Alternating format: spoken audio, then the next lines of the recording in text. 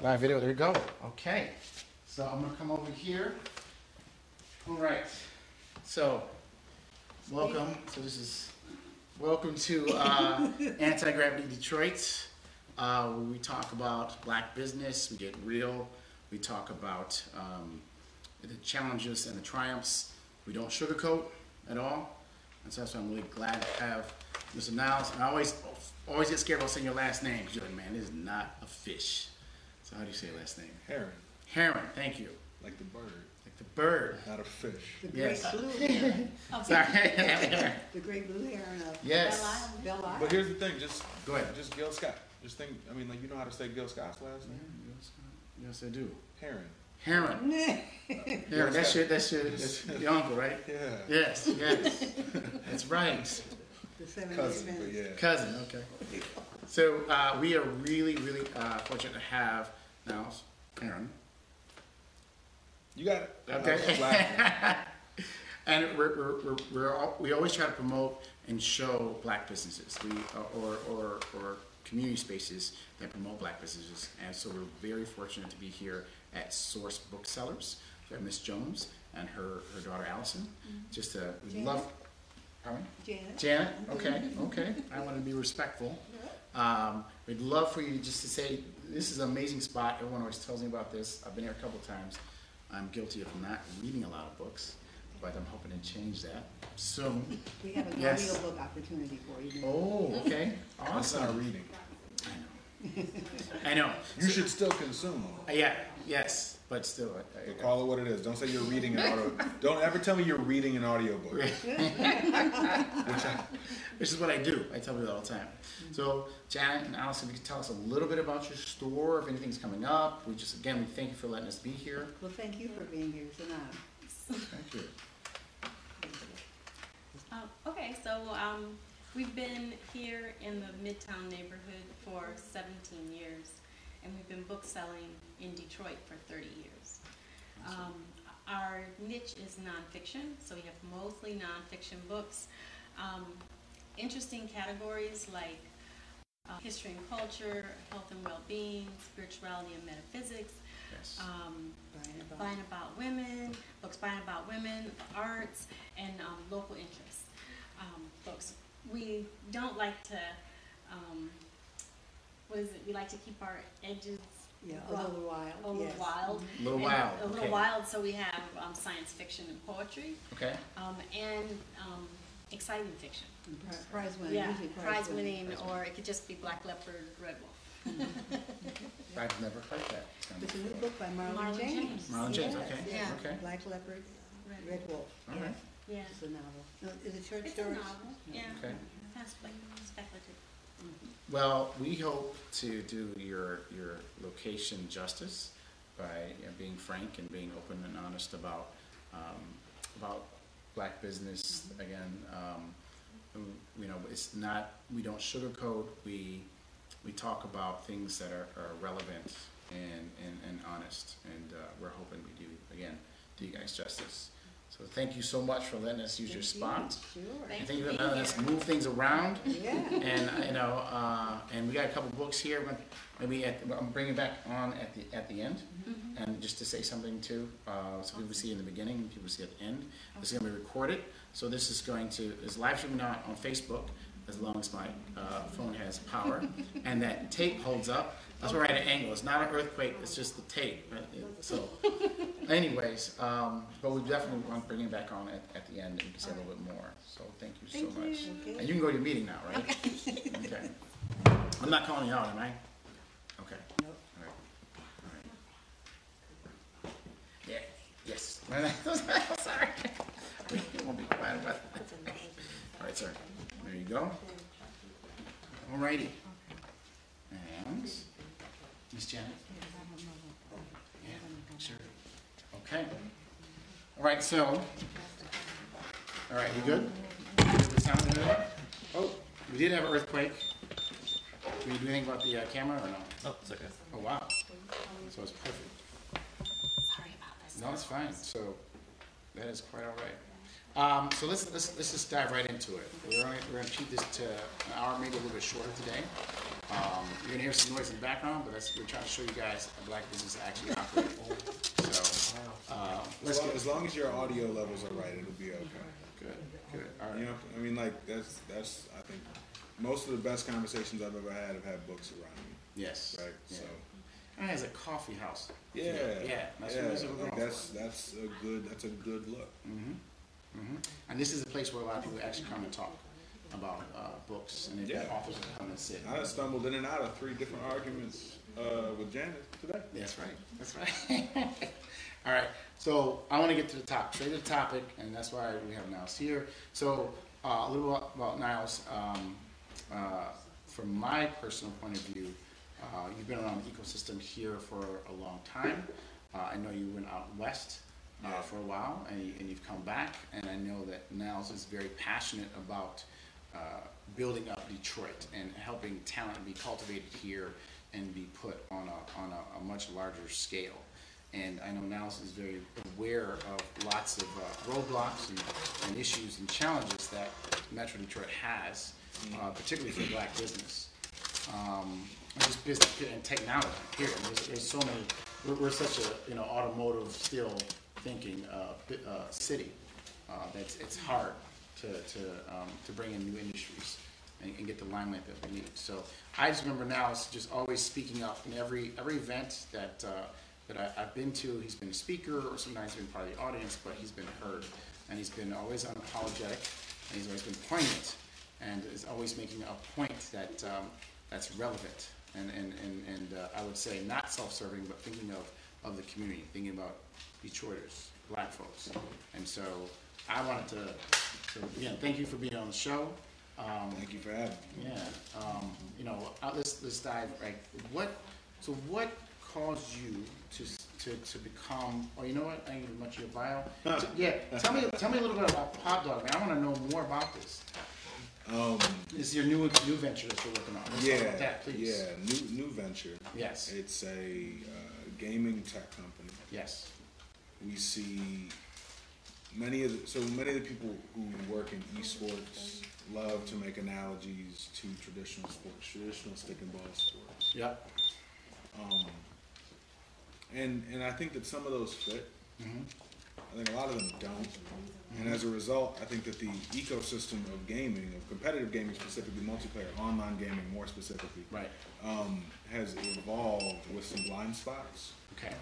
Right? Because people keep trying to fit it into this like traditional sports just digital bag, and it doesn't really fit there. That's not really what it is.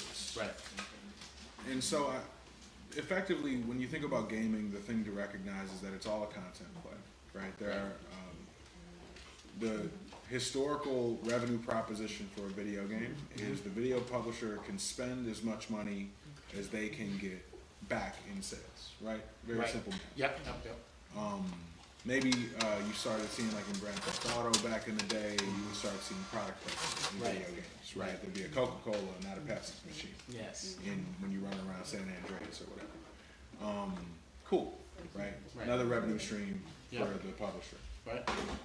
What happened about 7 years ago is that technology got good enough that we realized that there was a half step between watching someone play a game and actually playing the game yourself that gave you a similar level of interactivity in the media that you're consuming, right? Which is the difference between a game and a movie, right? A game is like a choose your own adventure book with 1 million pages. Right.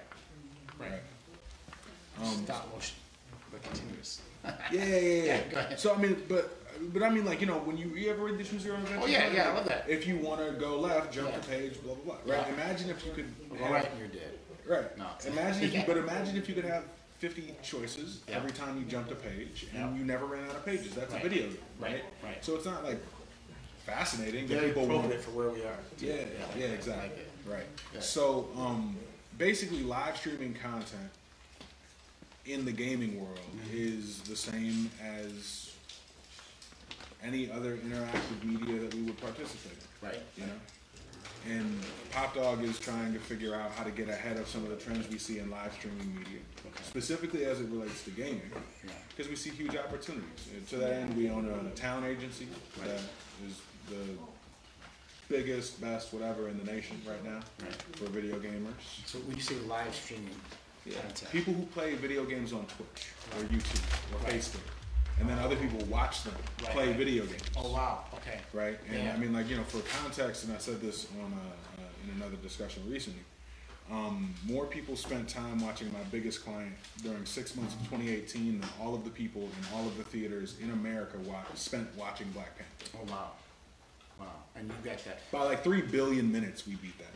Oh my goodness. Wait a minute. And I'm including, like, I'm assuming people were there for the opening and closing credits. Okay. Right? So I'm like giving a lot of generosity to the moviegoer, and they still were 3 billion minutes short of one of my clients. And you Not guys an 40. agency or? We're a management company agency. I mean, the Gotcha. space is a little bit nebulous, so Right.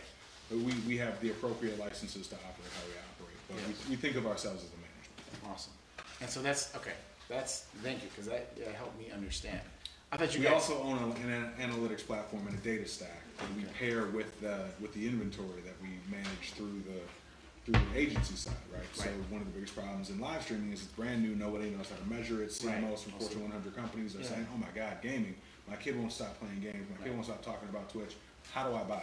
And the only thing you can do is a programmatic media buy, which is really silly because nobody can measure the inventory. Okay. You can only buy ads, is what I'm saying. Right. You can't do activations really well because you can't really. You say activations like when people are.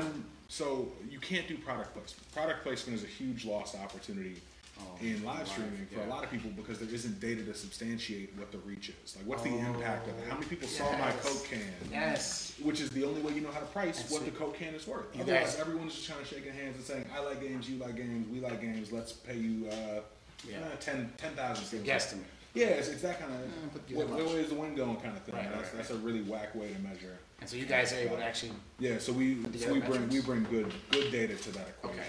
Plus top of line inventory, those Right. two things together gives us a pretty good market That position. is very strong. That's a huge thing now too. I know that you're working on bring something here local, like a couple gaming events, and probably some of the talent from Pop Dog. I mean, we hope. Listen, like, and we'll get into. We can get into some of this. I think, Yeah. as we talk a little bit about like Yeah. Detroit and why Detroit is so special. But, Yes. But I think that gaming is a power position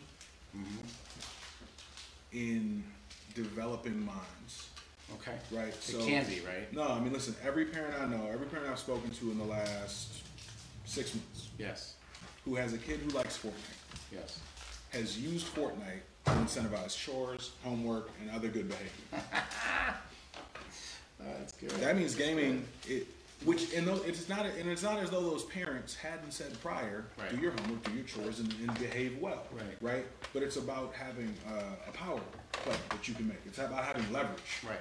I have something you want. You know I'm not going to starve you, so it's not like I can threaten not to feed you dinner if you don't do your homework. Right. That's abuse, right? We Yes, would yes. lock that parent up, but we will never lock them up for taking away Fortnite. Fortnite. Maybe in the future. I mean, listen, That's if the computers take over, right? Yeah. So like the thing that's interesting to me is just the value Yeah. that can be sort of like seen in kids' lives and in frankly gamers' lives Right. from the game, from the interactivity that they get from the game, from the responses, the stimulus response cycle that you get from these games. Right. That's not going to change. No. And- It's gonna go deeper. Exactly. They're gonna go deeper, Right. and then hopefully, And hopefully I use that to teach. want to own the data Right. for how that ends up happening. So you do want to take over the world. He didn't say no. He didn't I say want to no. what I want to do is find ways to leverage gaming the same way parents have, Right. in the ways to leverage these new sorts of media in the way that the parents that I'm talking about have done, right? Right. Which is to say, the reason that I'm in the position that I'm in right now is that I started playing video games. Right. I would not be at this company, in this company, and frankly, prior to this company, I still would not have been where I was were it not for games. Right. Games unequivocally saved. They saved me from being a participant in at least a number of other alternate realities that I could have been, Which are not good. which we don't know We don't because know. I didn't go down those paths. They Right. could have turned out great. You've gone left. Right? Right. Yeah. But true. I know that the path that I'm on Right. is due to the games that I played, Right. and the fact that I did that on a computer, not a PlayStation. Okay. So when I turn the game off, Right. I can Google things. I was beefed out with my dad Yeah. because I was an angsty teenager, Yeah. and that's how that works. I think everybody is. And Somewhat. he was on the radio, Right. on WDT, actually just right over there. Yeah. He had a radio show on WDT for like 20 years. Really? And I started a radio station in my basement, right? Yeah. Not really thinking it. Today I usually tell that story saying I could do it better than he did. In Right. real life, I just wanted to be like my daddy. You know what I'm saying? So like, So I'm gonna speak to that as well. So my dad was an architect, Yeah. and he put me on the drafting board at an early age. I know I've told this story many times on this, but the point is that at age 9 I was doing floor plans and elevations of things that were actually getting built. And then when I got older, I was like, I got the angst as well, and I was like, man, this is boring. This is just two-dimensional. I can do better than this. I'm gonna become an engineer, right? And so I became a design engineer eventually. Worked at General Motors with 3D design, right? Right. And so, but still, I was trying to get his approval, or just trying to win him over. my therapist talks to me a lot about the Yeah. the relationship between us and our parents and the way that affects the choices we make later in life regarding unresolved conflict Yes. or unresolved recognition and things Oh, like yeah. that. Like it's super crazy. Recognition. Dads don't do a good job. Yo. That's all right, but you need to do such and such. You know, let me tell you. So I'm a writer. Yes. At least family at writers, least right? right. Family Right. writers, So right. here's the thing. Yes. The thing about coming from a family of writers. I didn't know that love wasn't spelled in a red line through something I thought was good. You did. So the red line. That's how I knew that my parents loved me, right? I knew my parents loved me because I would hand them this thing that I thought and was they good, mark it up. and it would come back bleeding, Yeah. right? But it took you a while to figure that out, right? Or did you know that? Oh no, I didn't understand any of it now. Yeah. I just recognize that now Yeah, as an yeah. adult. Yeah, yeah. That when I really It's care love. about something, Yeah. when someone hands me something and I know they really care about it and I really care about them, Yes. and it creates problems in my life, in my personal life, right? Right. Because I legitimately, like, if you hand me this project and you say, I think this is amazing, Yes. and I care about you, I can't tell you it's amazing until I think it is. Right. Because I want the world to see you the way I do. Yes. That's what my parents were doing. Yeah. They were saying, no. If you hand this, you little black boy, if you hand this to them, they might not see you how I do. Right. That was what my parents were They telling pushed me you. when my papers came back to me bleeding, and Yeah. I thought that I was shit. Right. Right? Yeah, we didn't. Yeah. Because they didn't have a different word. That was how they knew. They couldn't Right. imagine. They wanted to make sure people saw my brilliance. Right. And so they needed to fix all of the things that might stop that. Yes. And that's what, my mom's mom treated her that way. She Yeah. wanted to make sure the room was, my mom's mom was the room needed to be clean. Because if the room wasn't clean, they might think you're messy. Right. And they might think you're not as good as, they might think you're not as well kept as whatever. Right. But it was fundamentally still rooted in this idea that I can see the sun shining through you, and I could not imagine, I cannot stomach the thought of someone else not seeing you Right. in the light that I have seen you That's- in my beautiful little child. Yeah. And it doesn't feel like that for the child. Right. No, it doesn't. And I don't know. It feels like an extension cord. Yeah. Yes. And I know with my kids, I try to I guess I try to be different, and I do critique them and give them my thoughts on what they're doing. Just pay for that therapy, man. Yeah. You know what But I I'm try. saying? Yeah, but I try very hard to let them know. Yeah, and my Let them mama know. tried real hard. My Yeah. dad tried real hard. My dad's dad never played ball with her. You know what I'm saying? And my dad's dad was a Jamaican immigrant. Not the best dude. I never met him, but Right. it seems that he was not the best dude in terms of like Right. parental camaraderie, like really kind of Right. like building and like validating his kids. That wasn't his bag. Right. Right. And he never played ball with my dad. Right. So my dad couldn't throw a football for us. So my mom had to teach me how to throw a spiral. Really. Shout out to That's Black kind of women. dope. Yeah, that's kind of dope. But my dad still wanted to play ball with me. Right. Right. And the only reason I threw some shade on my dad right there, other than the fact that I'm shady, is that I wanted to be clear, like, my dad did play ball with me. He Right. was just bad at it. Right. But it mattered so much to him Right. to play catch That up he did it. because his dad didn't do that. Right, right. He had to correct that sin. None of us want to repeat the sins of our fathers, We right? do that. We do that a lot. In doing so, Mhm. we sometimes create new gaps. Yes. That's So true. my That's point right. is that Keep continue doing what you're doing. correcting, Right. Yeah. so that you can look in the mirror and be a good father every night. Right. And also, as you say, for colleges and things like that, right? Yeah. Just talk a little, like, just do the math. It's about 125 a session if you don't have insurance. Like, save up for like 2 years of therapy. Therapy. I think you're.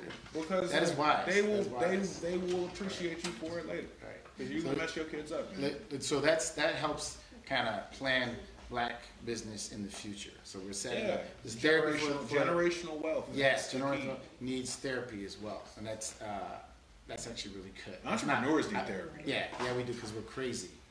Nuts. We are crazy. And most of us haven't gone to see therapists. Yes. We would have found better uses of our energy if we had seen Yeah. therapists earlier. It's actually kind of a blessing that we didn't. Yeah, I'm gonna but help. now, Yeah. don't get that checked out. Yeah, I'm gonna help somebody market their business, and that's how I hope they'll allow me to pay them.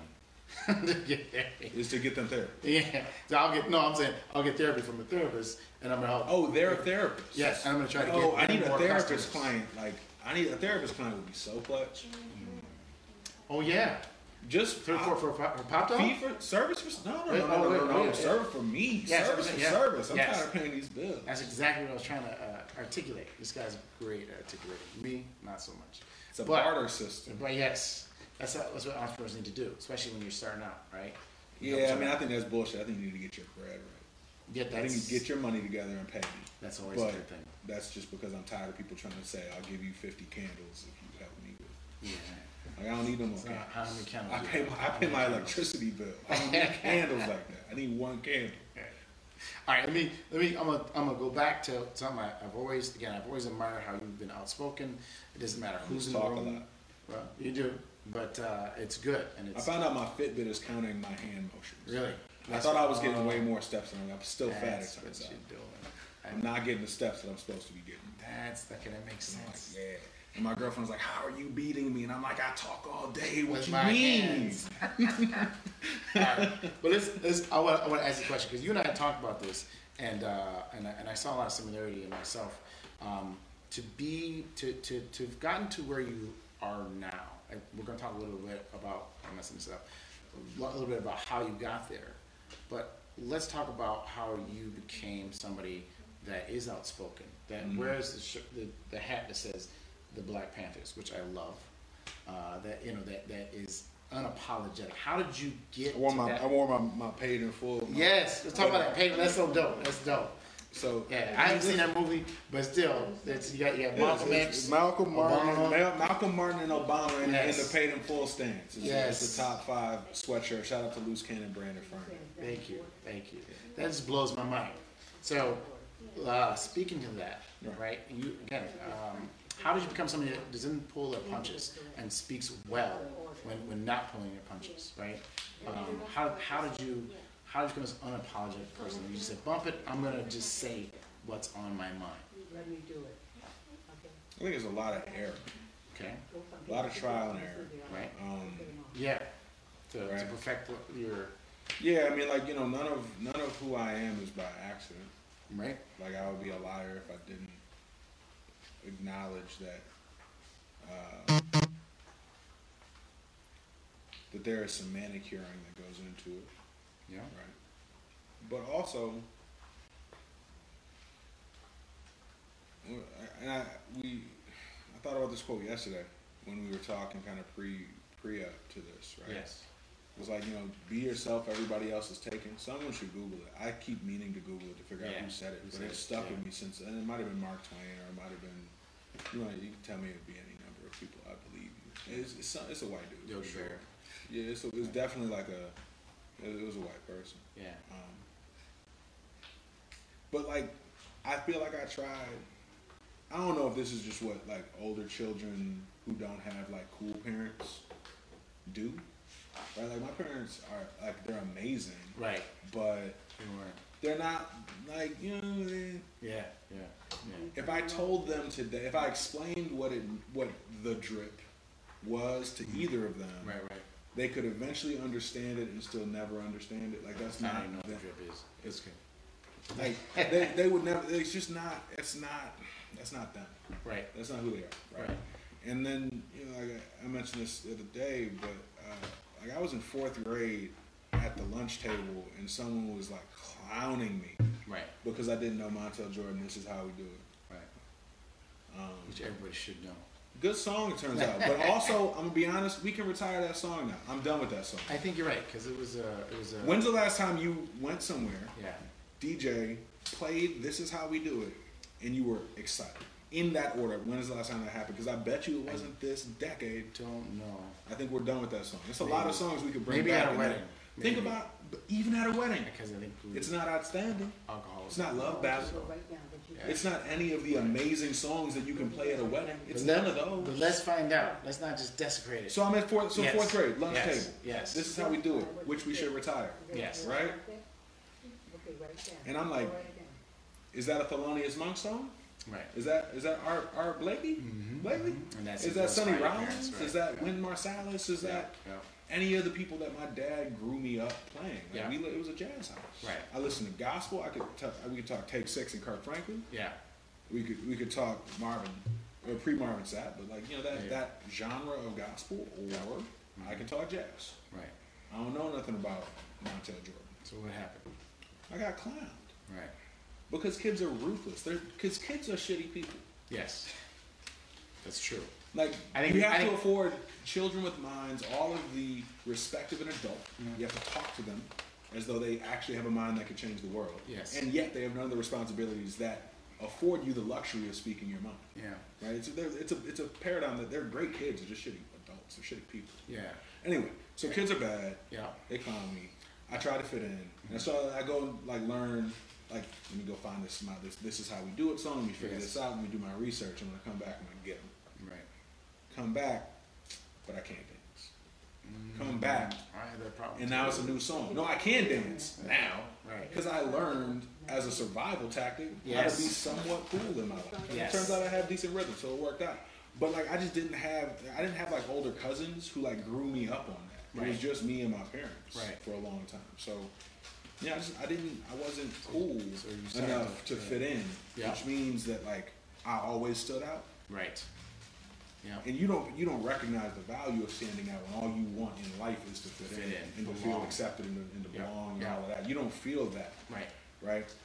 And my mom is like super fair skinned. She's black. She identifies as black. She's mixed, Right. and she's very fair skinned. Right. And I remember like I was 7 or 8, and I was explaining my mom something happened at school, and she was like, and I was like, Mom, but you don't understand. You're not black. And she looked back at me so quick, and I found out my mama was white when I was like 6 or 7 or something like that. Yeah. I always assumed she was white. I was like, cool, Yeah. got white mom. Yeah. Right. Turns out I don't. Yeah. Shout out to black women once again. Even when you think they don't, they did. And What'd she do? she just, I mean, it was, she didn't have to do it. Just give it that look. You're like, ah. Sorry. So you said, did your dad is white or your mom is My white? mom was right. Yeah, so okay, so you didn't get this growing up. There's a black woman look back. She mimicked it. I hear you. Yeah, yeah. But there's a black woman look back Yeah. that doesn't have to say anything, Mm-hmm. and that is yeah. unequivocally black and Yeah. woman in that moment. Yeah. And I like she It's didn't have to say. scared. Like, here's the thing. She Yeah. didn't. No, it wasn't. It's not scared. was That's scared. the thing. It's not scared. I was fearful. It's like what? It's like it's just a, like you get caught off guard moment. Yeah. My mom didn't have to tell me anything after that. I don't really think. I don't remember her saying So- anything. I just remember that look back, and I was like, okay, my bad. That's me. So That's me. I fucked that up. let's get back to you. So you thought that of your mom, and she corrected you, but that still made you feel like an outsider, or No. I just mean like in school in general. Yeah. Like I never fit in. right. Like Where'd you go to school? I went to a school called Friends School in Detroit. Yeah. Yeah. My brother went there. Yeah, I went to Friends. Yeah. I went to Friends for 10 years, Yeah. from pre-K through 8th grade. Okay, so Then I went to UAD for 2 years. but just to give some context to Yeah. that, right? Friends is a private school, Yeah. mostly black at that time. Mhm. My class was always Mm-hmm. 95%. We sometimes had a white kid in our class, Mhm. right? Quaker school. Quaker school. Quaker yeah. school, right? Nobody was And- friends there. It's right. kind of weird. Oh, they weren't friends. Kind of weird. It was they thought they wanted us to be, and maybe many people were friends. Maybe I just didn't have any friends. I think I just didn't. Yeah, have any when friends. They had many friends. I felt like an outsider, and I felt like I didn't have friends. Yeah, like Right? I didn't. But when fit you in. realize that, when Yeah, you I didn't embrace fit it, into that. But I was Yeah. cool with all their parents because Right. they got to invite you to the birthday party. Right, Like you right. can't not invite somebody in a 16-person class to a birthday party. Right. You can't only invite 15. that people. light skinned dude, don't invite him. Yeah, no, it's me. That kid. It is I, the He's light skinned kid you didn't want to invite to your Yeah. birthday party, who's sitting in your kitchen talking to your mom. Right, Like that's me. Yeah. And so that was fine. right, And then it turned out like in my mock elections, like the 7th grade, like Yeah. I got like all of the most likely to succeed type things. Yeah. And I was like, y'all don't even like me. Why you? right. Is this like the birthday party that everybody's got to win something? Yeah. No, I mean like I think that in retrospect, Right.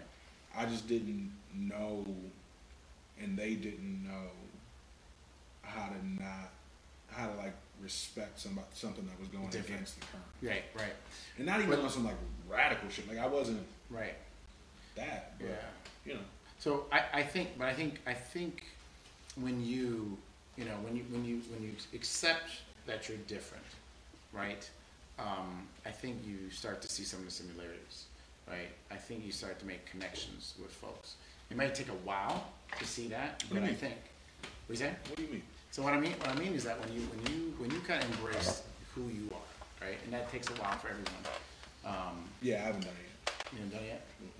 Yeah, I think it's a constant action that you work at. Active choice for sure. Yeah, yeah. And some days you do, and some days you don't, right? Sure. And so there's some moments where you accept yourself even more and embrace yourself more, and there's some you're just like, who the heck am I? Or I don't know why I will do this, right? Or why am I struggling in this area? I must be X, Y, or Z. I'm not good at whatever, right? Yeah. I think that when you embrace that too, that okay, I'm different. I accept myself most days. Some days I don't, or whatever. I think you could see a commonality between yourself and other people, because other people. I hear that. Even though they might try to act a certain way, because we all try to act a certain way. I think that you are in this moment suffering from a certain amount of experienced revision. Go ahead. Experiential revision. Because when you're 10, that's not, you don't have that thought. It doesn't go that way. When you're an adult and you Right. look back at it and you're like, wow, all of this was teaching me to blah, blah, blah, blah, blah, blah. Yeah, I feel you, Right, for yeah. sure. Right. But when you're a kid, all you're sitting there thinking about is like, let me try harder to get. I got my first job when I was 11, Right. and then I bought a pager because I was like, that's why. Because like all the other kids had two phone lines. Like they had their line or like the office line that they got to use, and then the parents had the main line, right? Yeah. They all had two lines. I didn't have two lines. Right. I figured the reason the girls aren't calling me is because they don't want to talk to my mom and have that awkward conversation. Yes. So if I get a pager, Yes. I can just call them. They can page me. I can call them. It'll be great. So summer. This is like summer between 6th and 7th grade. So you discovered the use of the pager. 5th and 6th grade. Yes. Summer between 5th and 6th grade. Yeah, something yeah, like that. Come back next year. Got a pager. Right. Nobody pages me. By December, by January, something like that, like everybody's starting to get cell phones. Right. And I'm like, oh shit! Now the reason you're not calling me Because you don't have a cell phone. is because I don't have a pager. You have a cell phone. And that's awkward for you. You know, I talk to the broke boy. So I'm gonna go get to work again this summer, Right. right? And I'm gonna go get a cell phone. Mm-hmm. Then they all had Tommy jeans. I ain't had no Tommy jeans. I had the old Tommy jeans. Well, actually, I did have Tommy jeans, but I had last year's Tommy jeans. Right. I had a new Tommy jeans. The new Tommy jeans had the logo like right down your crotch. Right. I only had the one in the back pocket. Right. I remember. Travesty. I remember Yeah. to this day. Yeah. To this day. Yeah. If there were people in the lunchroom that were pointing at a dude's Tommy logo on his crotch. That was very exciting for them. I want that kind of attention. Right. I'm gonna go get a job again. Right. Right? I'm gonna go get these Tommy jeans. What all of this ends up teaching me though, Right. I can look back at 33, Right. 32 and be like, yo, I have an unflappable work ethic. I work for everything that I want. Right. I don't expect anyone to give me anything. Right. And I've recognized through the course of all of those things, over the course of all of those years, that through the work that I've done, I have found people who respected who I was and what I brought to the table. Right. Right? And so now I have a tribe of people who can Right, call your- back your to people. like people today that call and check in on me that were at the first job I worked when I was 11 because they were just impressed at the fact that an 11-year-old was doing this. Right. Right? Yeah. So Yeah. today I can absolutely say, oh my God, yeah, listen, you just got to work hard for it, kid. But the truth of it is that I was wrecked and depressed and trying to figure out any way to fit in and feel welcomed by any sort of village because I think Right. fundamentally humans want to feel like they're a part of Yeah. a village, Yeah. So. which is why Detroit matters so much. Right. Go ahead. When I was in LA and San Francisco, I consistently felt as though I was living in spaces that were not, they were integrated. Listen, I never lived through segregation, so I'm always very careful with what I'm about to say. Right.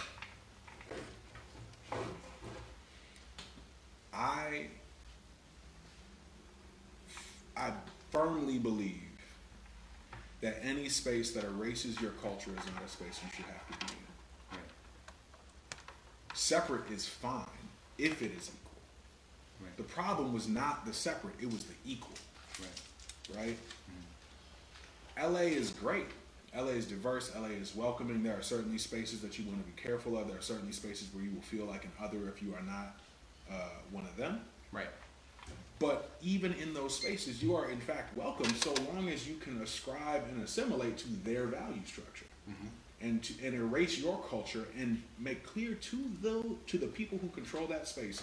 If you can make clear to the people that control that space that you ascribe to their value set, Yes. which fundamentally includes whiteness, even if we never say it, Right. then they know that you can never be superior in that space, and therefore you are welcome to be there. Right. I'm not interested in those spaces. Right.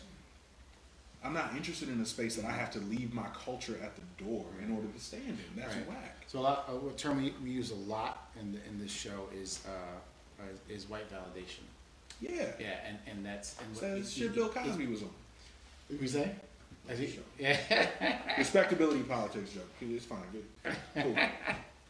But the point is that when you feel like you have to take away from who and what you are to appeal to the white masses or whomever you're trying to Yeah. That's why I wear sweatpants most days. Right.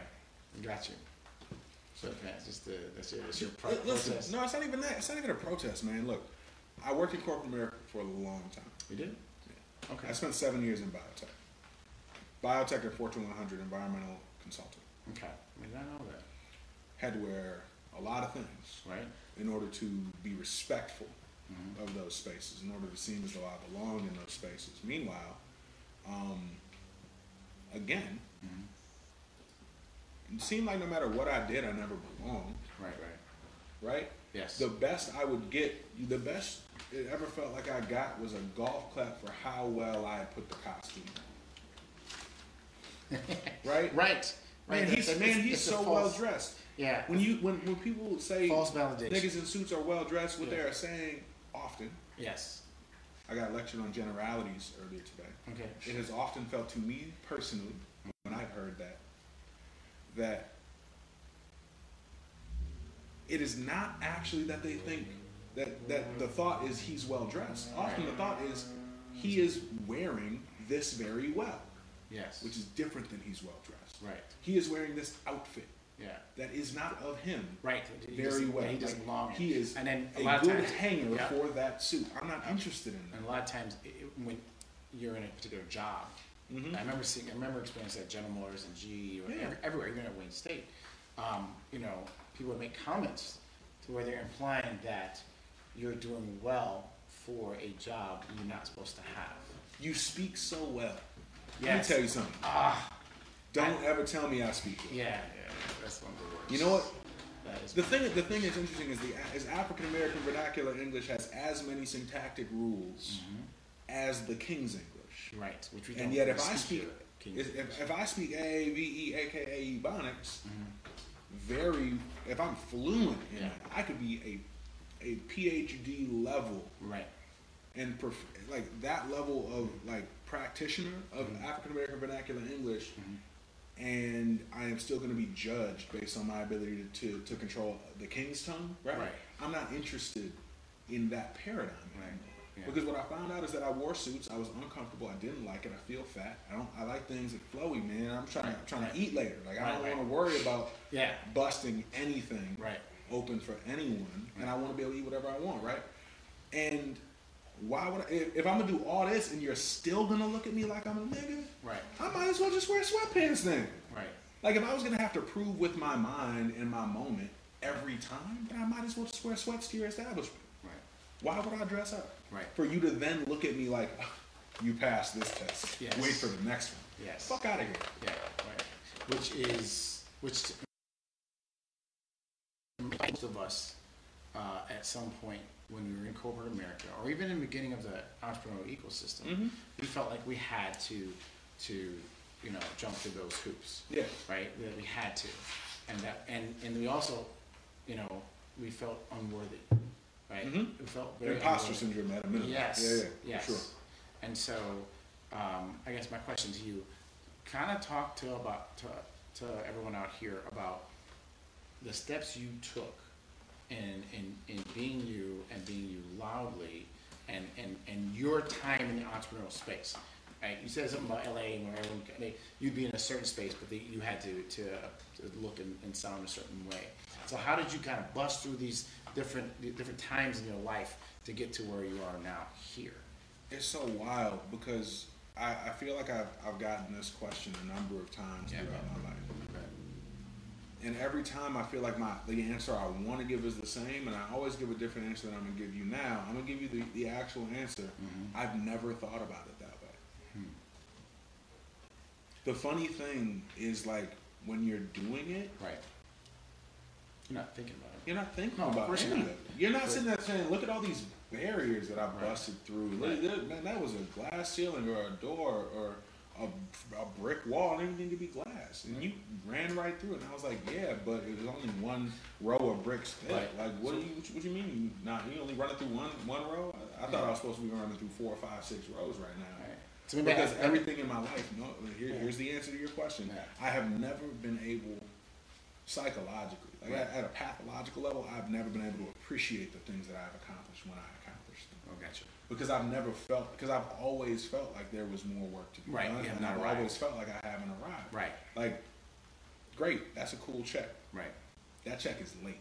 Right. It's how it is. Every check I've ever gotten in my life felt late. Right. I'm not grateful for this check. This check should have been here 3.5 years ago. Right. I'm 3 checks ahead. Right. Right? And that's not even to say, it might be $10 checks. I'm not even saying that these this is money. Right. I'm just saying that like from a position of like feeling it. Right. I don't know. I'm not. Yes. I'm not like, oh my God, I'm terrible. Right. But I'm also definitely not sitting here like, man, I've arrived. Yeah. Y'all better listen to me. Right. What I've realized is that I could die tomorrow. Right. And so the work that needs to get done today is gonna have to get done. Right. And the impact that I'm not waiting until tomorrow to make an impact. So what about the question of what about being comfortable with being uncomfortable? I'm never comfortable. Right. So when did you become comfortable with being uncomfortable? Was there a point? That presumes that there was ever a point that I was comfortable. Right. That presumes that I've had a time in my life when I've said to myself, man, getting static, might need to shake this up again. Right. Never had that. Never had that. Right. I mean, from a personal life place, my pops is on strike. Pre-8 doesn't matter. My pops is on strike with the Detroit newspaper from the time that I'm 6 until the time that I'm 12, plus or minus, or 11. Yeah, I remember that. Right? I'm in a private school where I don't have any friends. Right. And we're more poor than we should have been given the educational position of both of my parents. Yep. House full of books, house full of love, so grateful to both of them. I totally get that. Learned how to write poetry from my dad without him ever telling me he was doing it. Right. Like, I'm brilliant human beings that I'm grateful for. That said, they split when I'm 14. Right. Right? I'm still not comfortable. I'm now at a new school. I'm at U of D. I'm wearing these suits. I'm now around for the first time in my life predominantly white people. Right. Like I didn't know white people were the majority in this country until somebody told me, and I was like, nah, dog. Like, what you mean? I'm a Lafayette and St. Albans. I don't see any of them. Right. What do you mean they're the majority? Yeah. Yes. Lies. Now I'm at U of D and I'm like, oh shit, there's a lot. There's a lot of white people. Parents are splitting during that time. I turned 16, I go to C Home. I'm at C Home for a year and 2 weeks. Somebody moved to Birmingham. My mom moved to Birmingham so that me and my younger brother could get good public schools. Yeah. Right? Yeah, yeah. Because there wasn't Well, money both for those suburbs. post split, there's not money to send me to private school. Yeah, right? right. So next best thing, super white, very good, very well funded public school. Yeah. So now I'm at C Home. It's nicer than U of D was. Yeah. Right? Yes. But I'm now one of 10 black kids out of 1,000. Right. Right? A small little ant crawling across the face of a flashlight. That's how it felt. Good imagery. I'm a writer. So I'm not doing well. Well, I'm doing fine, I guess. Right. But I'm having migraines 3-4 times a week. I'm sick. Like, that's the way my body responded to stress during my teenage years and the stress of my parents' divorce and just like being a teenager and still not, understanding this social dynamic thing for real, right? Yeah. I'm sick. They're saying I hate high school. They're saying I need to repeat my senior year, the third week of my senior year, because I've missed so much school, right? So now by the way, because I'm a maniac, I'm running a radio station in my basement. Right. Because I built a computer to play video games, and then immediately got super interested in all the business around gaming, the business of this community, the business of this experience. What does that look like? This is 15 years ago, 16 years ago. But I'm fundamentally uncomfortable. Like, I'm in pain for 8 hours a day sometimes, having migraines. Yep. This is like, now I'm up. It's 3 a.m., but I slept 8 hours today. I'm not going to sleep. I'm up now, right? What can I Google? There's no one left to play games with anymore. Right. So now I'm figuring out how to build a radio station or whatever, right? Anyway, they're gonna tell me I need to repeat senior year of high school. I'm like, no, that's not gonna work for me. Had a job offer in Chicago. Someone wanted to effectively absorb my radio station. So I moved to Chicago. Naperville, technically, not Chicago. Turns out. I thought Naperville was like Royal Oak. Naperville is like Lansing. So I go to Chicago, except not Chicago, because Naperville. Lansing. Because Lansing. Right. What's the little? It starts with an O. City outside of Lansing. Okemos. There you go. Okemos. Okemos is where I'm at. Okemos, Illinois. Right? And I'm living in this dude's house. The office is in the basement. Right. I don't drive. I'm 17 years old. I'm in Illinois. Right? That worked out well. He dropped a few every time I do this type of thing for you peoples at me, and I told him to buy my train ticket home. Came back, started college early. Now I'm 17, would have been my second semester senior year. I'm in college at OCC. Right. Still don't drive. Right? And I'm like a baby. And I'm still living in Birmingham. Yes. Right? Yeah. I'm now a high school dropout. And I'm trying to figure out what it even is. I'm still working in gaming. I'm still doing, I'm running a team or whatever. I always had something that I was working on. But like, so you now have life story. It was rinse and repeat from there until 2021. Yeah. Add poetry in. I started like doing a lot of performance poetry back in that era. But like where in that was I comfortable? Like, I don't have a baseline for comfort. Gotcha. So I don't know. I have a baseline for joy. Okay. Which I lost sight of for a while. Right. And so I'm saying it to myself more than to you right now. Yeah. But never had a base level for comfort. I don't know what that's supposed to feel like. I've been looking for that my whole life. Right. Are you still looking for it, or Yes. is it just like, are you looking for it less? No. So you're focusing on joy? I am looking for comfort. Okay. Because for me, comfort is stability. Okay. I've never felt stable I haven't felt stable ever in my life that I know. Do you think you ever will feel stable? I hope so. I really hope so. I asked, do you think you ever will? And I answered, I really hope so. So, I'll say this. Yeah, it's tough. Stability for me, Yeah. Lafayette and St. Albans, Yeah. it's across the street from the King home, Mhm. heard a lot of gunshots, Mhm. don't have a lot of friends that I grew up with. Mhm. If I can't find any of them. Right. Nope. It's the same. Right. Very similar to So, where I grew up. so when I say stable, Yeah. I want to be more clear. What I mean is safe. Okay. I haven't felt safe, Right. maybe ever. Right. And it's all different ways. It's not I just. feel safe like I can fight, Right. Right. Right. but I don't feel safe like it's going to be okay. Right. Other than I believe that it happened for a reason, and thus it must be okay. Like intellectually, Yeah, I yeah, think right. it's You okay. rationalize In my heart, like I Yeah. don't think it's okay. Right. You know what I'm saying? Like I tell everybody in my life to text me when they get home, Right. because I don't believe it's okay. Right. I don't want to put that on my tribe, Right. but I don't know. But I can't go to sleep Right. if I don't know my people are okay. Right. You know what I'm saying? So like, No, I do. so I want to get to that point. I want to get to a point where I can see who I look like in the mirror if I'm not terrified Right. all the time. Right. But I don't know how to. So. But it hasn't broken me yet. So Right. Right. Right. So, I'm gonna just keep working. Right. So I So you can talk to me about the accomplishments. I don't care about none of that shit because I'm not safe yet. Right. In actuality, I think the bigger question to answer for each of us is, when do we feel like we are okay or safe with ourselves? Nipsey felt safe in front of his store. Right. Right. Right. And that, and you know what happened there. Right? Yeah. I mean, and he should have felt safe Yes. Yeah. because he had seen every rung on the ladder that he climbed up. He didn't get birthed into no rung above zero. Right. He climbed every rung of that ladder and did it the right way. Right. Didn't leave a trail of destruction, didn't leave a trail of bad stories. You can't find somebody on this planet right now who can say something truly bad about Nick. Yeah. You probably could find somebody he hurt their feelings. Right. That's different. Right. Right? You can't so like I don't know how I'm gonna feel safe. Right. And that's one of the challenges of being black in tech. Right. And one of the challenges of being black in America, and one of the challenges of being black in In any entrepreneurship in any space in this country in Yeah. a lot of ways. Because the truth of it is that I could delude myself into telling you, listen, I have X amount of money in the bank. Right. I have X amount of prospect at this point in my life. I know that this company that I'm super excited about. I love my company. I'm super excited about what we're doing, right? Right, But if the company were to fall flat on its face, once I made sure that all of my employees, which I stress out about every day, Right. are okay, Yeah. right? I can go get a job. I'll be okay. Right. I'll be able to pay my bills. And yet, I don't feel safe. Right. I don't feel safe at all.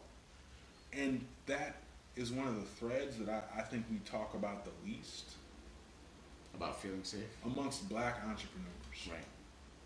The underlying Because effect of it's- PTSD or whatever, however you describe what you carry, right? Right, right. As having grown up in this Post-slavery country. Yeah, yeah. post-slavery traumatic disorder, exactly. Yeah. Right? Which is PSTD, but it's fine.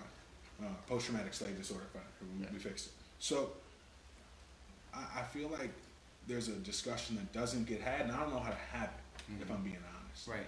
With people about saying, yo, like, you can't just walk in a room and be like, hey, man, so let's go like 17 layers deep on your psyche and talk about your deepest fears. Like, it doesn't really work that way No. in a public discourse. Right. But every person I've talked to, I can feel this energy. Yes. Which is why I care about Detroit. Right. Because I never felt like because I can't work with people who can't respect that part.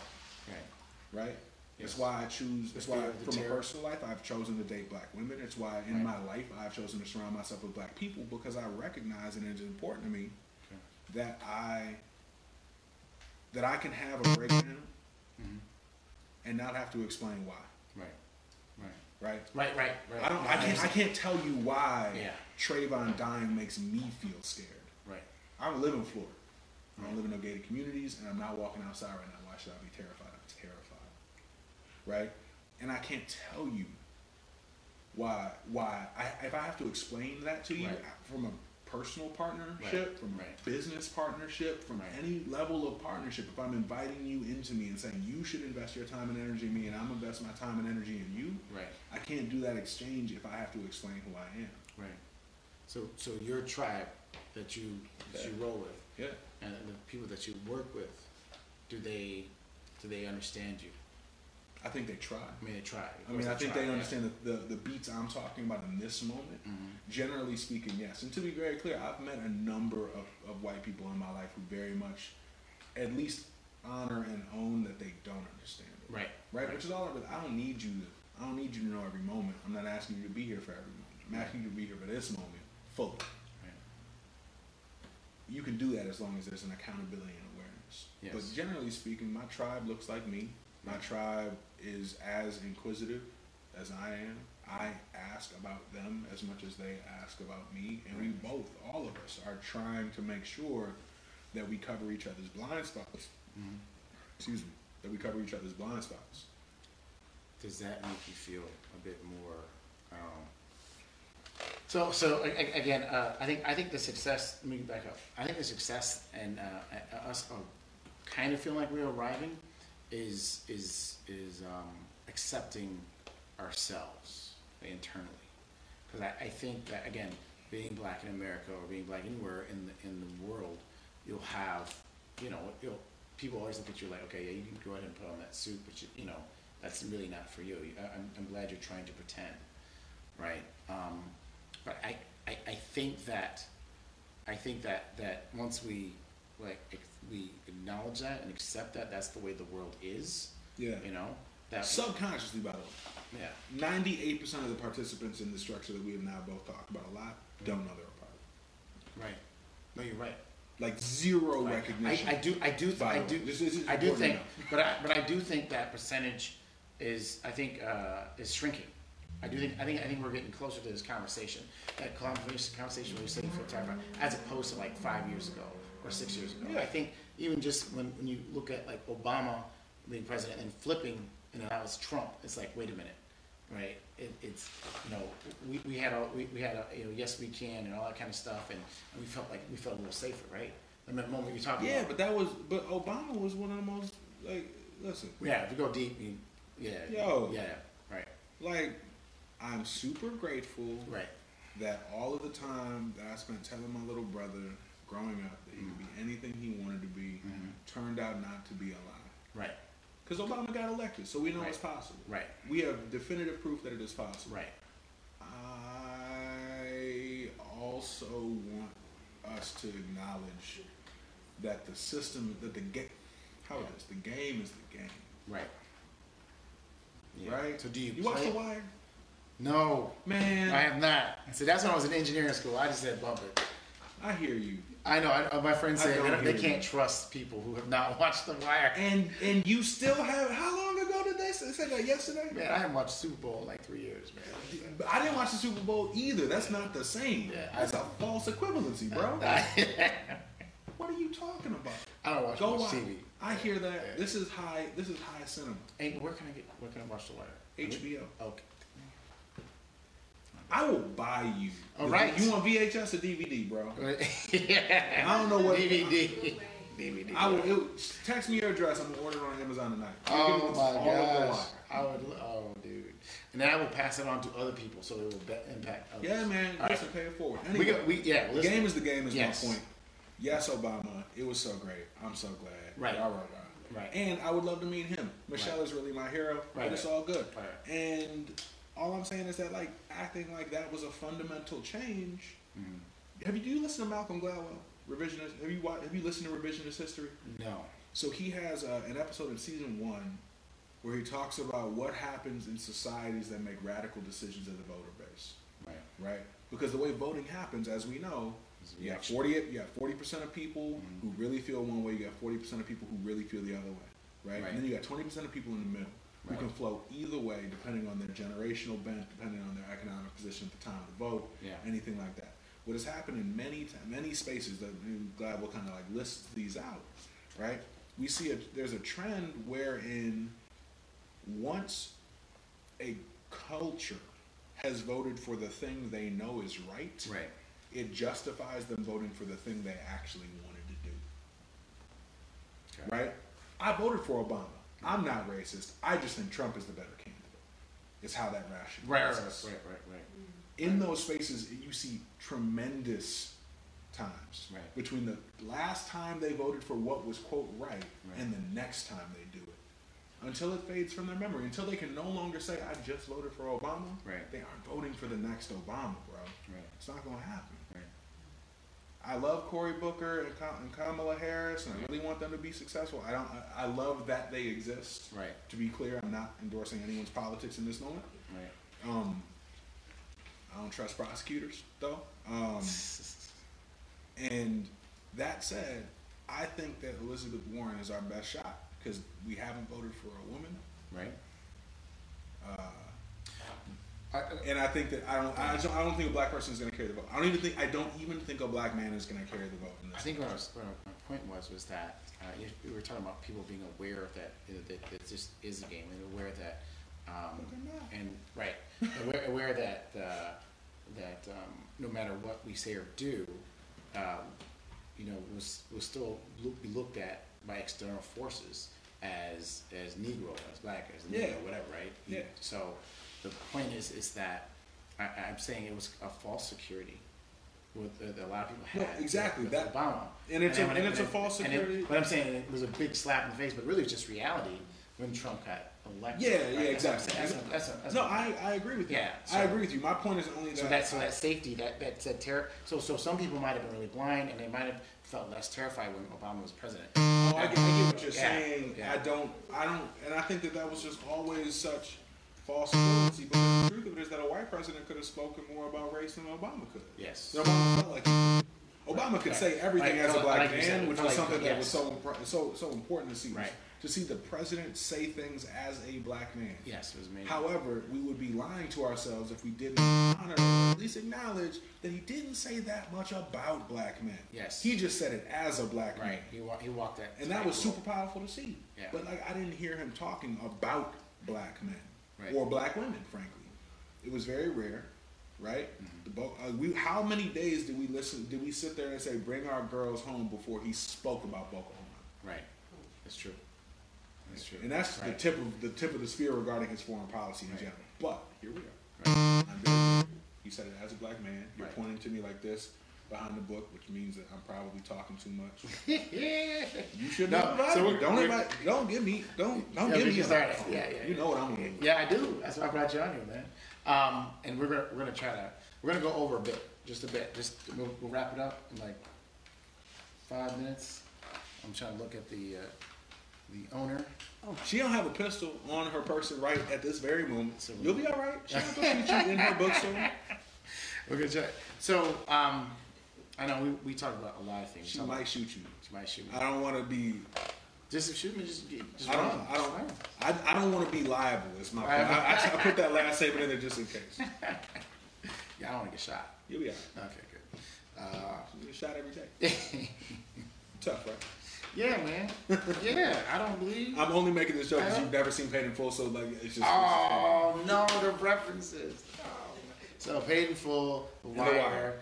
Okay. State Property. It's a good one. Paper Soldiers. Yeah, Paper Soldiers is solid also. Oh man. We got a list. We're gonna get you Thank together. you. We'll get you together, Aubrey. Please. Aubrey. I need that. But let's. Okay. You know, you are where you are today. Sure. Right.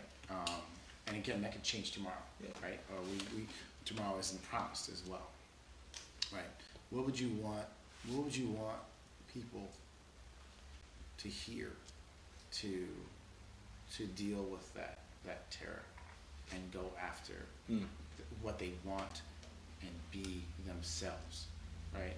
How if you could tell them, right? If you make that 98%, tell them, hey, you know, let's look inside yourself, right? You know, and bring that out, and don't try to. Well, so the question is, what do I want people to know? Yeah. They face that terror. Yeah, and be themselves. The circles are sweet because they end where they begin, right? Be yourself. Everybody else is taken. Right. And understand that there's a point in your life coming, right, sooner than you are ready to accept, where you will feel purposeful hold on to that moment. Because that's the only thing that matters. Like, whatever fills you, there are moments when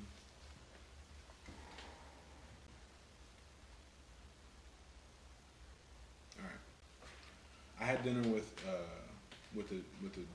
dude a few days ago when I was in LA last week. I had dinner with a colleague. It's crazy to call him a colleague. It doesn't really matter. Here we are. We were talking about Fortnite. Mm-hmm. He was saying that his son is 12, and his son is very good at Fortnite. Like, relative to the field, is very good at Fortnite, but he's 12. And he was basically saying, look, if he wasn't great at it, his mom doesn't want him to play as much as he does. He's great at this game. If he wasn't great at this game, I would have told him to stop playing a while ago.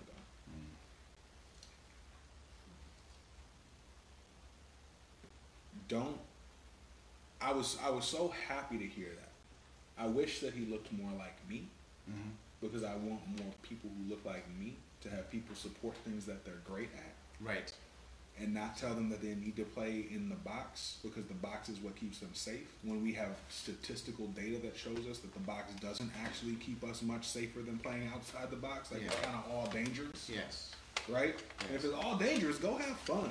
Right. If it's all dangerous, go be great at something. Yeah. Because like playing it safe isn't a guarantee at all. And I bought a hoodie. You know, I like my hoodies. Yes, I do. It says graduation caps aren't bulletproof. Right. Go be great at something. Right. Because then every moment you spent here, no matter how many minutes you get, you will have done so with the knowledge of your greatness. There is nothing more powerful on this earth than feeling great at something.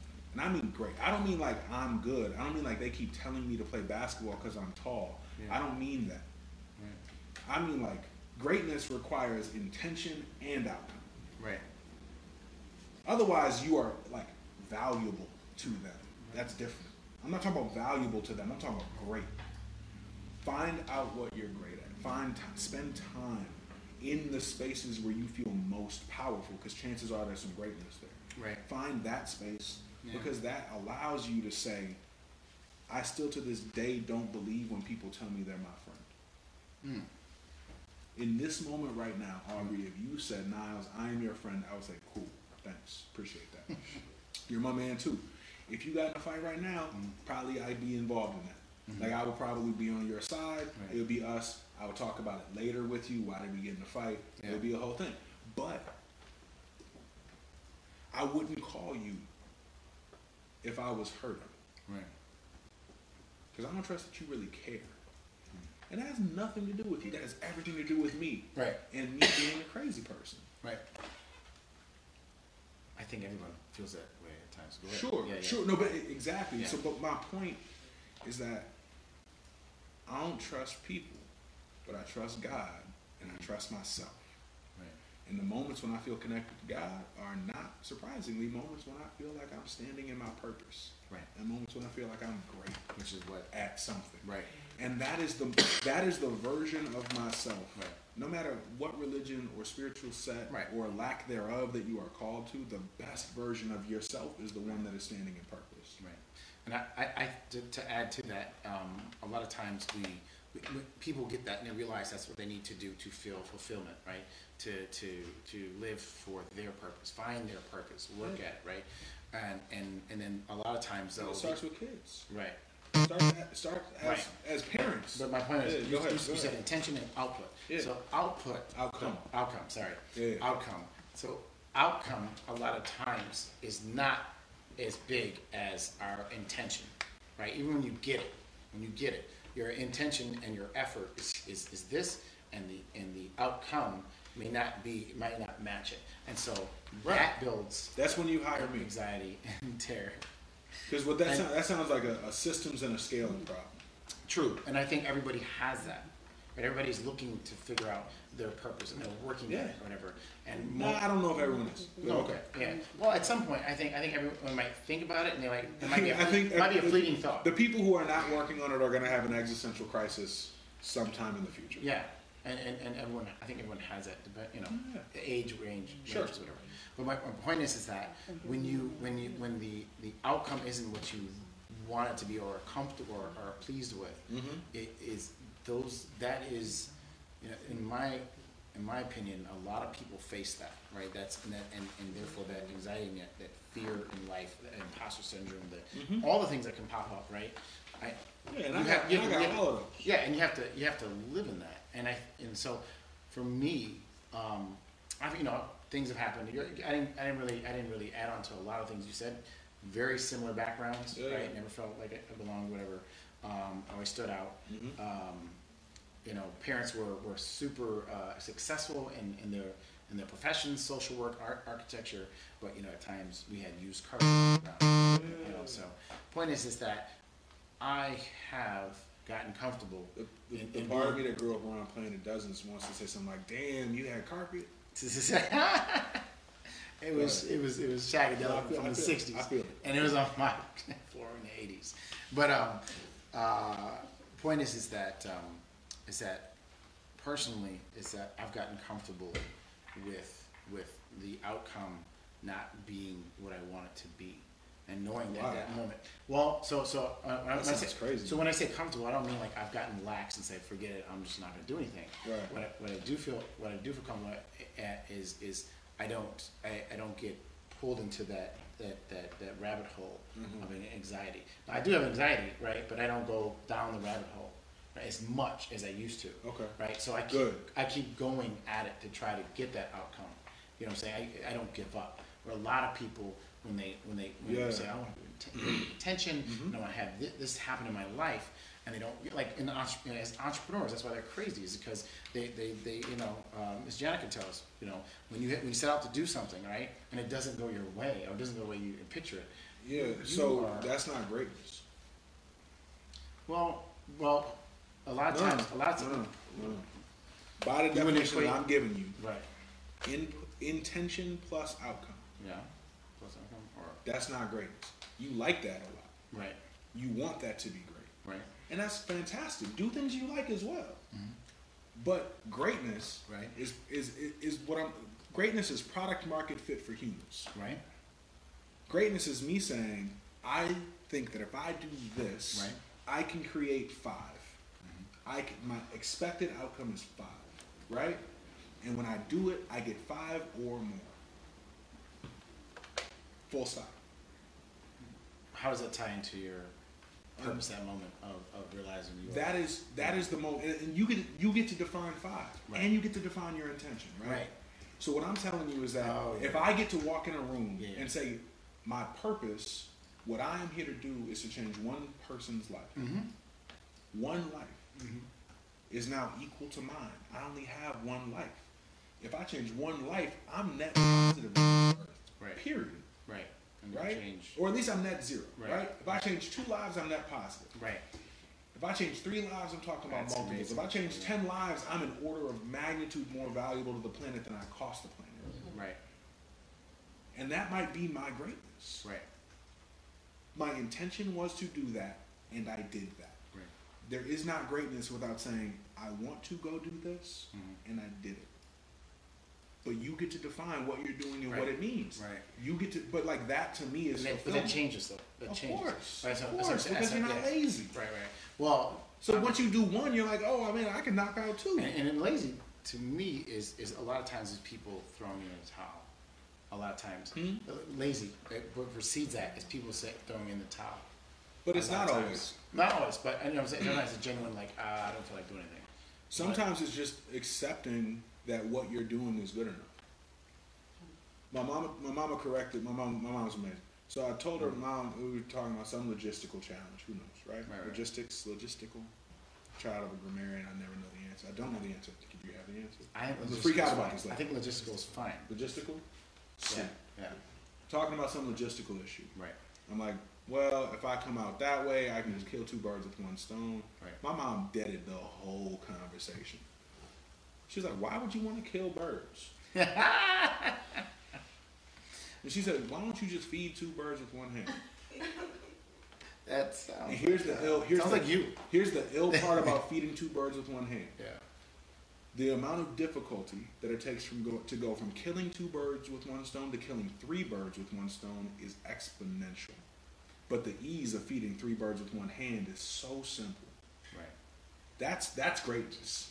Greatness is the scaling that happens when you decide that you want to be on the side that actually makes a difference. Yeah, it feeds. And changing the way you perceive this stuff, Yeah, right? yeah. You can feed It's a million conquering. birds with one hand. You can't Building. kill but two birds with Right. one stone. Right. And then you just got dead birds. That sounded like a bad plan. That sounds like making outcomes that don't match your intention Right. work. Right. That sounds like forcing Yeah. square pegs into round holes and all Right. types of other cliche idioms Right. that don't actually have any place here. Yeah, Because but- we know how to feed birds with our hands. Well, that's what I'm saying though. Is that the outcome moves and it changes. If you get stuck on the outcome and it's not what you want. But the outcome in my model Yeah. turns into where do I take my hand to feed the most birds? Okay. That is what changed about my outcome. Right. Because I already found my intention. Right. I already changed it. Like, and it's the same act of Yeah. killing two birds, right? Right, It's, I right. feed, but the one that scales, the outcome didn't change. Right. It's just about how do I take this message to approach. everybody. Right. That's like saying, like, you know, again, I'm not gonna make this religious. Jesus didn't have to change his message. Right. Now, say the message a different way, Right. True. but it's the same message. Right. Whether or not you believe, Right. Right. the structure is the point, right? Mhm. All I'm saying is that when you find your greatness, it's about scale, which means that it's not about my outcome was this and I feel like it should have been this. No, then their intention was wrong, and like Right. this is the Right. part of the challenge that changes. Right. You change yourself until you get the output you Gotcha. want, and then it's about figuring out how to scale your greatness, and that's how you change the world. Yeah. That's what Nipsey was doing, by the way, was scaling his greatness. Right. Yeah.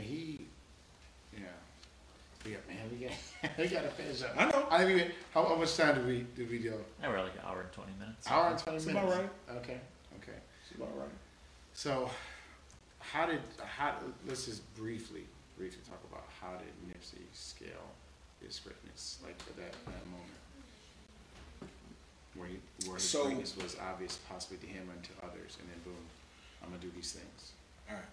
Nip scaled his greatness, in my opinion, by having an intention of owning his own work, Yes.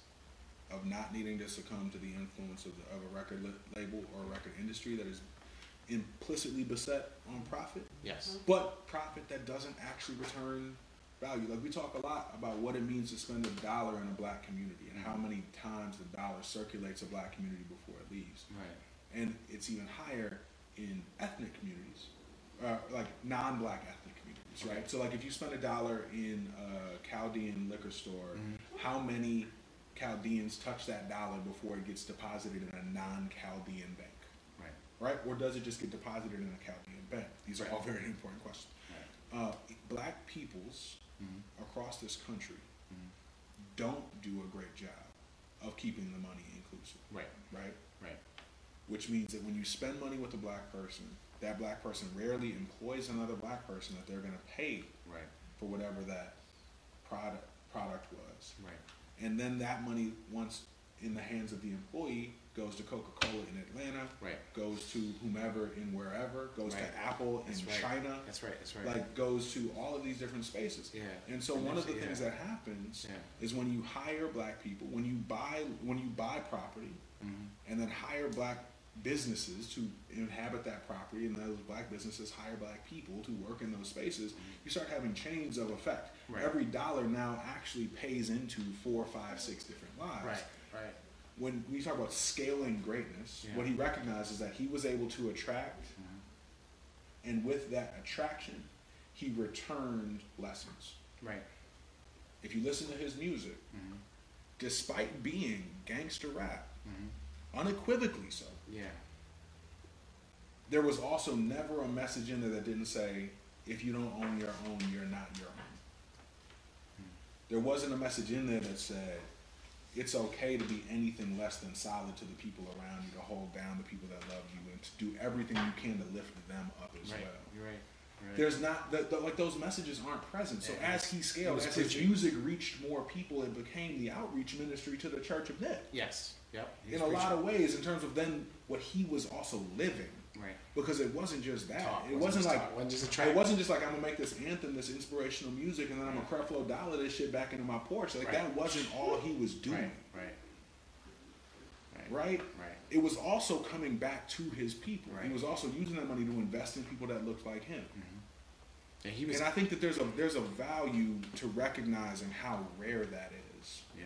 in an industry I think that's built why- on shells Yeah. and cards and smoke and mirrors and many other things that we could list here that are not solid. I think that's why people are grieving so much. Nipsey is what Pac would have wanted us to become. If Pac is who we have all decided as a culture that he was. Yeah. And that's a very different question because that was Yeah. 20 plus years ago that he passed, Yeah, same and thing. Pac had a lot of human things happening. Pac was also 25, Yeah. Right. right? Right.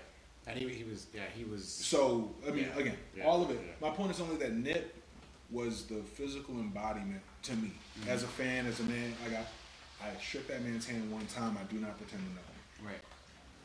As Nip was what we want. Nip was what advocates of hip hop culture have been arguing we could be Right. Yeah. And then he was. since taken. Pac and Big Guy, Right. right? And why hip hop culture mattered, Right. and how it taught us, and how it wasn't all drugs and misogyny, Right. right? The hope was that if we want to be real honest about America, most people's 20s, 18 to 25, 27, it's about drugs and misogyny. Yeah. Like fighting into it or fighting out of it. Like it is that. We live in a patriarchy Yep. despite all efforts of those who oppose it. Right. And drugs are sweet when you're a kid, apparently. Like I'm not that guy, but like that if you Escapism. look at the culture, right? Like we right. can't Or argue that that's escapism, not like what drugs it or is. some kind of escapism. Sure, whatever the reason is Yeah. a different discussion than I'm True. having. But my point is only that like we blame hip hop and misogyny. Right. Like country artists aren't doing coke. Yeah. I remember. And that's wild to me. Right. What is more interesting to me is those of us who make it out, and then we blame hip hop, like hip hop has guns. Right. Like, I mean, like, the music holds a pistol. Right. Like, it's not concentrated poverty Right. that holds a pistol. Right. You know what I'm saying? So, like, I just feel like hip hop gets blamed for so much Right. And then. when it is implicitly reflected, Yes. right? Yes. And not the most and not honest and not forms all, of and neither media. necessarily positive, nor would I suggest that children Right. ingest it. I'm Yeah, not yeah, sitting yeah. here like proselytizing Yeah. Yeah. for hip hop, But one of the most honest mediums. but like it is a reflection in Yes. a way that no other space is. So like when that culture creates something so unequivocally positive, Right. coming from and serving that same space, Right. like that's why I moved back to Detroit. Right. I get why you don't want to leave your hood. I get why you don't want to leave that space. If that's where you feel like you have your greatness, if that's where you feel like your input and your outcome Yep. can come together in a way that actually means something to you, because money is great until you have it and then you realize it ain't shit. Right. Right. Right? So if you found your greatness, if that was his greatness, I'm mad that we got robbed of his greatness. Right. But it, and I don't want to sound cliche, but it's, I think when you're talking about you finding your greatness, I'm hoping that people look at Nipsey and they get inspired to find their greatness. You got something to contribute, Yes. no matter who you are. Right. You got something to contribute. Yes. You are. Go back and listen. I'm gonna send you some Nipsey songs. Please. I'm gonna send you I'm some. not listening recently, but yeah. Yeah, I mean, like, because when you really like when you get past the fact that he mentions that he's got his pistol on him if you want action, when you get past that moment and listen to the next 14 bars of the verse, Right. it's all positive. Right. And the truth of it is that he did probably often and when rapping Oh, yeah. have his pistol on. Right. Gang member, not gang bang, but that don't change what it is, right? And yet, understanding this, you know, we don't really like to embrace our own dualities. We like to make black people monolithic, even as black people. Yeah, right? yeah, that's a whole nother So topic. like, Yes. yeah, I know we don't have Yes. time. I know Yeah. y'all Yeah. y'all running up against time. I get it. Yeah. You know, I want to respect Janet and this is one of my favorite bookstores in the city. Though. yes. This is like when I buy Christmas gifts, Mhm. it's always gift cards. It's always books from here. This is like I do a lot of shopping here. Yeah, this is definitely a jewel. Facts. Yes. Yeah. And I want to see more people come here. Also, I mean, they have, so we're doing our little show here too, but they also, again, like I mentioned earlier, you have authors come in and they have, well, why don't we, Miss Janet, can we bring you back on? And you can help close this out and talk a little bit about what's coming up. This concept is dope, by the way. I'm letting you know now that like I am personally going to take this idea you have shown me of seeing podcasts recorded in spaces that matter locally, Yes. and Please. I am going to start demanding that people who want to do interviews and podcasts with me do so at a local business. Please do. Because I think that this is amazing. This is the right way to do this to me. Thank you. Because I mean, we want to be relevant. You know. I want to be connected. All right. We're gonna end on that You note. want to hop here? And, I'll sit up here and then. Oh, yeah. Miss Janet, you let me can. get your mic for you, Mr. Aubrey. Thank you. And if you could tell us a little bit about what's going on here at Source Booksellers. Again, thank you so much. Thank you. You know, I remember being in bookstores. You know, they're rare nowadays. They're just large corporate things, or they're small shops. And I've never really felt like a soul in a bookstore. You know, I didn't feel the character.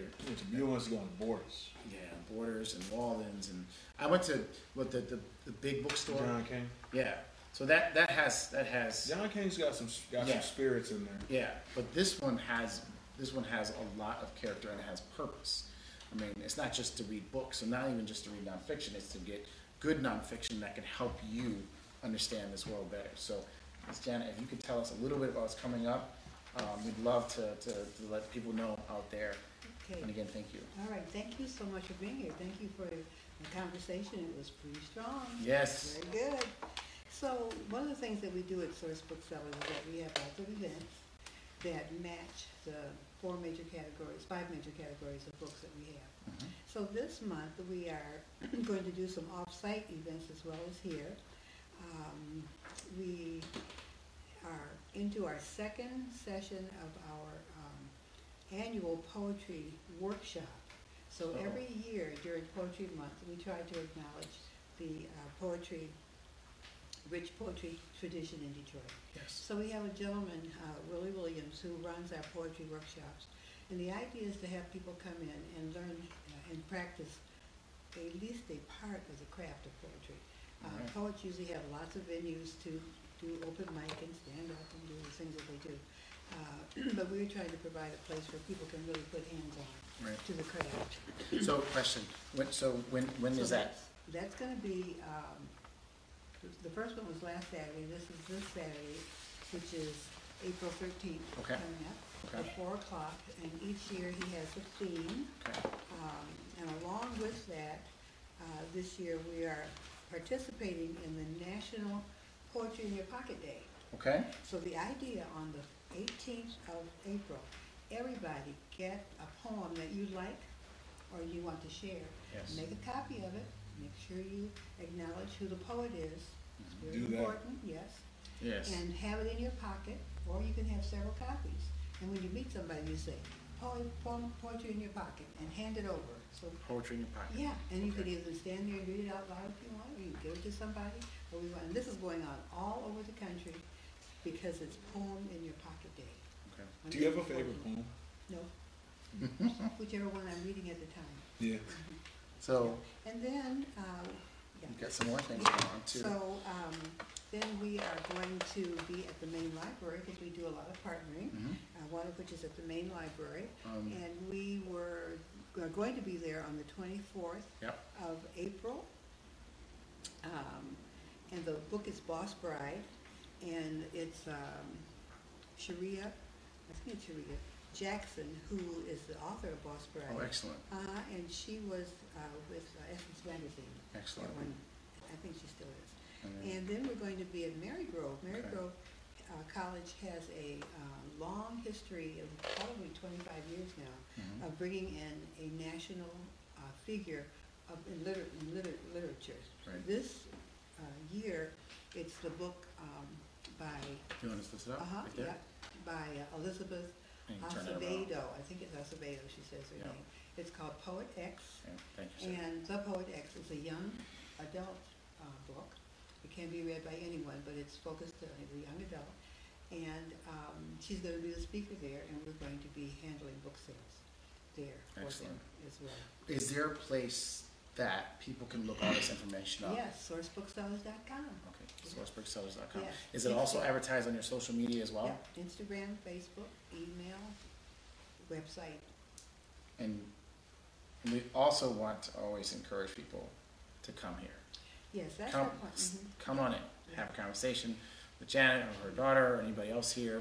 The folks that are this is a gathering place. This is a place. This is a space that the community comes to.